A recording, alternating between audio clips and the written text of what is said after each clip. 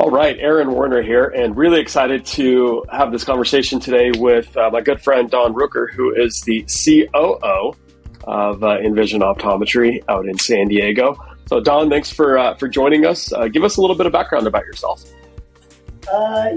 Started with Envision about 19 years ago when Mick had his practice in Claremont, and there was just three of us running a small little practice on the 5th floor of a medical arts building. And all these years later, we've gone through several practice acquisitions, and in the office that we're in now, which is this 8,000 square foot, really great location that we're in Bankers Hill, and I'm really excited to be a part of the organization. Still proud to this day to be a part of what we're doing as we continue to grow. So, and our growth is probably what leads us right into this conversation about this platform that we're going to be talking about. Oh, very cool. So you've gone along and you referenced Mick, so that's Dr. Mick Kling for those who know him. Started small, and now you guys are the big game in town, and lots of different opportunities, lots of different ups and downs, I'm sure.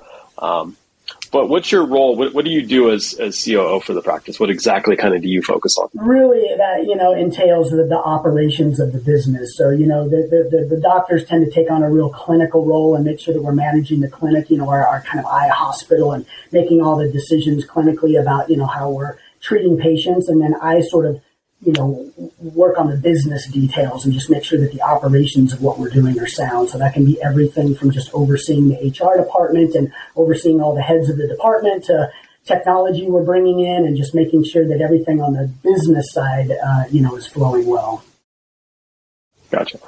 So I imagine that the responsibility of managing the team falls on your shoulders. Yes, for sure. Heavy-handed when it comes to being a part of the team organization, for sure. Gotcha.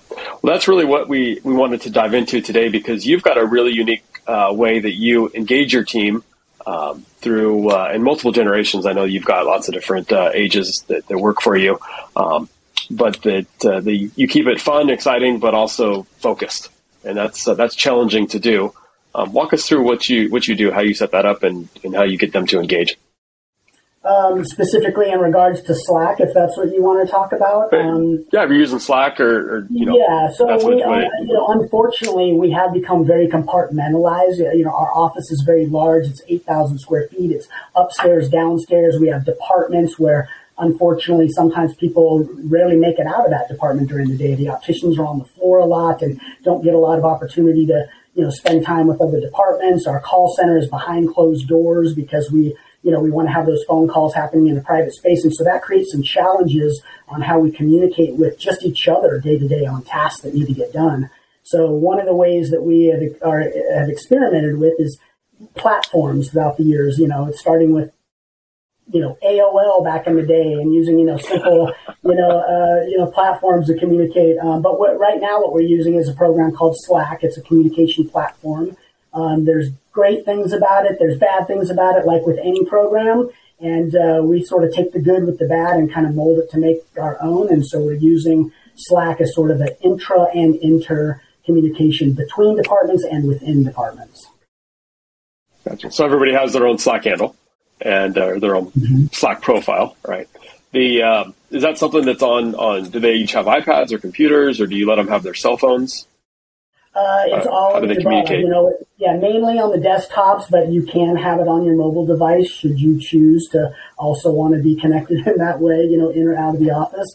And everybody's got their own handle, so you can communicate one-on-one individually, or even create a group, a chat, between certain people. And we've experimented with small channels, large channels, and, we've sort of landed on what we're using right now, which is kind of a 2-channel system, which is we have a public and a private channel for kind of each department. And the idea is that, let's say opticians, there might be some things that they need to discuss amongst themselves with patient care that don't really require a lot of input from the call center, let's say, or from the technicians. So they have a private channel that they are all a part of that, you have to sort of be invited to, where they can kind of have those kind of safe one-on-one conversations about what's going on in the department. But then we have a public optical channel as well, so that everybody in the office, if they have a question for the opticians and they're unable to literally get up and go walk over there, can kind of, post on that public channel, and the opticians also see that so they can help answer those questions.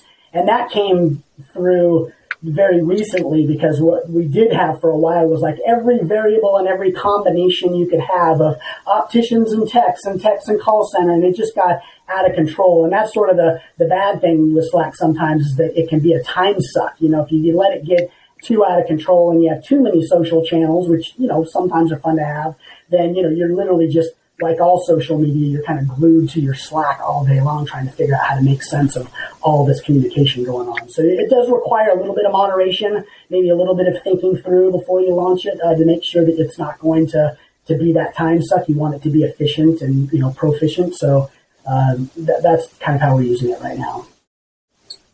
So I like that. So you've got each department, so the billing, the optical, your techs, maybe your doctors, have just people in that department channel, but then an open channel where cross department they can ask questions and engage. And my guess is get answers pretty quickly. Yeah, that's actually one of the nice things about it. I mean, it's not a perfect platform, but if you compare it to something like email, it's a much more immediate type of communication. So you pose a question, within sometimes seconds, sometimes minutes, certainly that day, someone's able to get to a platform like their desktop and answer that question. So as far as day-to-day operations go, it's really a good platform for that type of communication. If you're working on a larger project or you need something to be followed up on in maybe a longer time frame, then we still utilize email, because those things are something where the communication's a little bit different. Maybe you're not looking for an answer that day. You're tracking some progress of a project, and so email still comes in handy. But for the day-to-day operations and the things where you want answers in a much more immediate sense, it's a great way to get those answers that day. Nice. How do you, and I'm leading this because I've heard the answer, but sometimes right now in the culture where we're a couple staff members short and everybody's got a little anxiety going on. How do you maintain culture? How do you use Slack to really keep the vibe and the energy up in your guys' office? We do have a social channel actually in our Slack, and it's really meant for like, hey, there's lots of information going on here, but like, you want to post a funny TikTok or a video of your cat or just talk about a cool place that you ate. We do have a social channel. So we do provide some outlet for people to have some fun on it too, the way that you would in a normal day-to-day conversation with people, where you go get up out of your chair and go walk to another person. And sometimes that conversation is going to be about work, and sometimes you're just chit-chatting. So Slack can be utilized the same way. Like I mentioned before, there was a point where we had a TikTok channel and a Food Network channel and a social channel and et cetera, and it just got out of control. And so we thought, you know what, yes, we want to have that. Thank you for, bringing some lightness and some levity to the work that we do too, but it needs to be moderated. And so, that's again, that balance of like, let's have it on there, let's have some fun, but let's not let it get out of control. And that can easily be moderated. Sure. For someone on the back end like me who's got admin access, if there's also, unfortunately, sometimes communications can get a little sideways as you start to see a thread go where people misinterpret what's happening on a written platform rather than talking face to face. I also have the ability to kind of shut that conversation down, delete it altogether, call a couple people in and say, let's have a live conversation because this doesn't seem to be heading in the direction that we want. We've got 25 people in the office, and sometimes people's communication skills are different than others. So it does need a little bit of moderation. It's good to have moderation, actually. Oh, of course. And I'm that's the same for anything, right? But I like that. So you guys do TikToks in the office? Yeah, every now and then if you're on your break or you made something outside, we do. And we'll do some fun group TikToks where you go down to the break room and, if there's some trend that that people think might be work-related, we'll turn some trend into a work-related type of thing, and then we post it on there. It brings a lot of levity, some laughter, especially when times get tense, and then someone posts a really fun TikTok on there that's somewhat work-related. It can, can lighten the mood up a lot. So we allow for that, as long as it seems work-appropriate. Oh, you got to have some fun, too. No, I love that. That's super cool. And then I was also, you also shared that you've got maybe it's its own channel, but you post all your reviews. And yes. Just in case not everybody's watching, the Yelps and the Googles and whatnot, but every review, good and bad, you post up there? We do, yeah. I'm sure with you guys' office, a lot of kudos. Yeah, thank you. I mean, we do get a lot of good reviews. We get bad reviews like everyone does too, and we like to address those things. And so we throw that out in a public forum and give everybody a chance to just kind of comment. Obviously people who might have been involved in that interaction, let's say if it is a bad review, have an opportunity to just kind of explain what's going on. We don't use it as any kind of punitive type of review system. It's just more informational. Like even a bad review for us is a learning experience, and so we can utilize that channel as just a public space to talk about it. And of course, it's great when we get a lot of good feedback to throw that up on there. And sometimes doctors and staff are called out on those reviews in a good way, and it's great for them to get some recognition. So we do that. We also have like a supply channel. So like, for instance, I might say, I needed pen, order me more pens. And then, someone else in another office is like, we got a box of pens in here, So just, again, another way for us not to be wasting money by, throwing stuff out on a channel that everybody can either say, yep, we're out, let's get those, or no, come down to my office and I can hook you up with a box of pens. Supply channel, review channel, a social channel, the public and private channels of each department. And that's kind of what we've whittled it down to. At one point in time, we probably had 20 or 30 channels, and eventually we're like, it's out of control. Let's make it the basics, but still keep some relevant stuff in there outside of public and private channels. And then, of course, a social channel where it's fun to every now and then get back to your desk after a long encounter with the patient and have some little social thing up there that's fun that you can, look at for 30 seconds. No, I love that. I think that the private and social for each of the or private and public for each of the departments is genius. And just to help with communication, someone once told me that whether you're a team of two in a relationship or marriage, or you're an organization of 10,000, the number one problem is communication. And Dr. seems like this is one of the. Yeah, absolutely. And we've been experimenting with how to communicate better in the office since the early days. And funny little anecdote, when we were in that early Claremont office, and there was just three of us in the office, one optician, him and me, there was only one business office in there. And so he and I had to share an office. And our desks were literally back to back. I mean, the chairs could practically touch. And there would be days when we would just be communicating through AOL. We didn't even talk to each other sitting 6 inches from each other. We thought the better way to communicate, especially on a stressful day, is just to throw the information out there in a nice written way and let him get back to me in however he wants to respond. Because, with sharing an office and working around each other all day, eventually you just get sick of each other. So we even found that back then it was a great way to communicate, some digital platform to be on. So we've obviously evolved since then, but it's been, some sort of digital communication has been a part of our MO for a long time. Oh, I like that. So what would you, an office that's not using a system like this right now, and I know there are multiple out there, and Slack is fantastic. We use that for work. We use it at Vision Source to communicate. How would you encourage an office to start? Like, what's the steps to get going? First of all, make sure you need it, because some offices are small enough and the space is small enough that you might not need it. You might be able to turn to the person right next to you and have a conversation. Of course, that face-to-face interaction is always, in my opinion, one of the best ways to communicate with somebody. But if you feel like you're in a space where you need to have some form of that kind of communication, or to be honest, just if you want to track a conversation, things get said, someone might ask you to do something, you forget about it, just to have a reminder for yourself to be able to go back, and you can pin things in your own conversation to be like, you know what, I'm going to get to this tomorrow, but I'm probably going to forget tomorrow, so I can pin this to remind me tomorrow to do this action. I think that it's a great tool to have. So if you find yourself in that need of either big like us where, communication is a real issue, or even if you just feel like you need to have some kind of reminder that's different than just face-to-face conversation, you gotta just, you just have to start with something. So I would encourage people to just go online, look at some of the communication tools out there. If you use Microsoft Office products, you might even use something like Teams or something like that. But, we've just felt like Slack is a really slick and easy, user-friendly kind of platform. So that's why even though we are on Microsoft, we tend to use Slack over Teams just because of its ease of use and easy setup. It's free, by the way, too. So there's really no barrier for you to get into it, other than there's some limitations about storage and how far back you can track your communications on the free platform. But it's super easy. You download a little app either onto your desktop or your phone, and literally you could be starting that day. You create your first channel and you're off and running. So there's no barriers on the cost. There's really no barriers on how user friendly it is. It's just a matter of like, do you want this form of communication? And if you do, for us at least right now, Slack is kind of the pinnacle of the communication platforms that we've tried. So awesome. And any challenges with different generations and of employees using Slack? I know that right now we've got upwards of 4, sometimes even 5 in different offices in the workforce. Luckily, I would say adoption? No, because like you guys, we're a fairly high tech business to begin with. The tools we're using in the pre-test room are all based on using some kind of technology.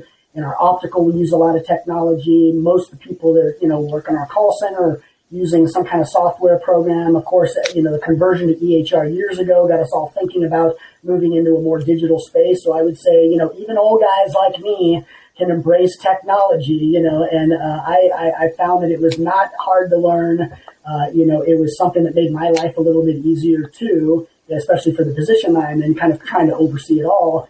And so no, I haven't seen a real generational gap when it came to using this particular technology. Maybe that's in part to, if you take a job with us, you have to dive headfirst into a big digital world that we live in anyway. There's no escaping it. Right. So the last question that really caught, or I just thought of, you guys are very innovative in your practice, and you're always implementing new systems, new processes. Do you use this as a way to help monitor and encourage the adoption of whatever new system and process you're implementing? Is it a way to track engagement from your team or encourage engagement? Keep it front of mind. Yeah, it is. You mentioned the review channel, which was a great way to kind of keep our eye on the business and maybe doctors and staff getting called out. And so that's very encouraging. And we've also, separate than that, like for instance, we've just implemented NeuroLens into our practice. And NeuroLens is something, it's very expensive to bring into the practice. And it's also very expensive for the patients to buy. And we're trying to communicate a lot about that to make sure that we're setting it up right, that we're saying the right things, that we're making sure that there's some good traction with the patients and that they're not having buyer's remorse. And so we have started to track every NeuroLens we sell. In our optical channel, we will mention which doctor did it, which optician worked with them, which technician had this conversation. And as we start to see that get posted over and over, like, God, today we did 6 of them. Like, how's that possible that we did 6 NeuroLenses? We use that as not only a way to just highlight that we're doing it, but then go, you know what, I'm going to go talk to that doctor because she's 5 out of the 6 that I saw today. Be like, what are you saying in the room? Because whatever you're doing is working, and we need all the other doctors on board, or an optician. Again, we're looking for trends like that. And so, yes, we are using it as a way to kind of track what we're doing, encourage what we're doing, and then sometimes even find, well, what's the trend there? Why is that doctor doing so many NeuroLenses, or that optician selling so many NeuroLenses? So yeah, it's nothing more formalized than that. Although you can also create polls and graphs within Slack, as you know, and so it's a nice way to throw engagement media out there to people to just engage them in whatever. How are we doing with this? How are we doing with that? So let's track this. Let's track that. So there's so many other things that we're not even talking about Slack that people can look up on their own that are actually specifically designed for just what you're saying, more engagement over whatever, a charting of something or a graph of something. There are those tools. That's super cool because it's easy we can track things in a spreadsheet, and those tend to be fairly unemotional and exciting for the nerds, but not overly exciting for everybody else. I agree with you on the NeuroLens. It's the front desk, reception or even the techs will talk it up. But they may not know what happens on the back end.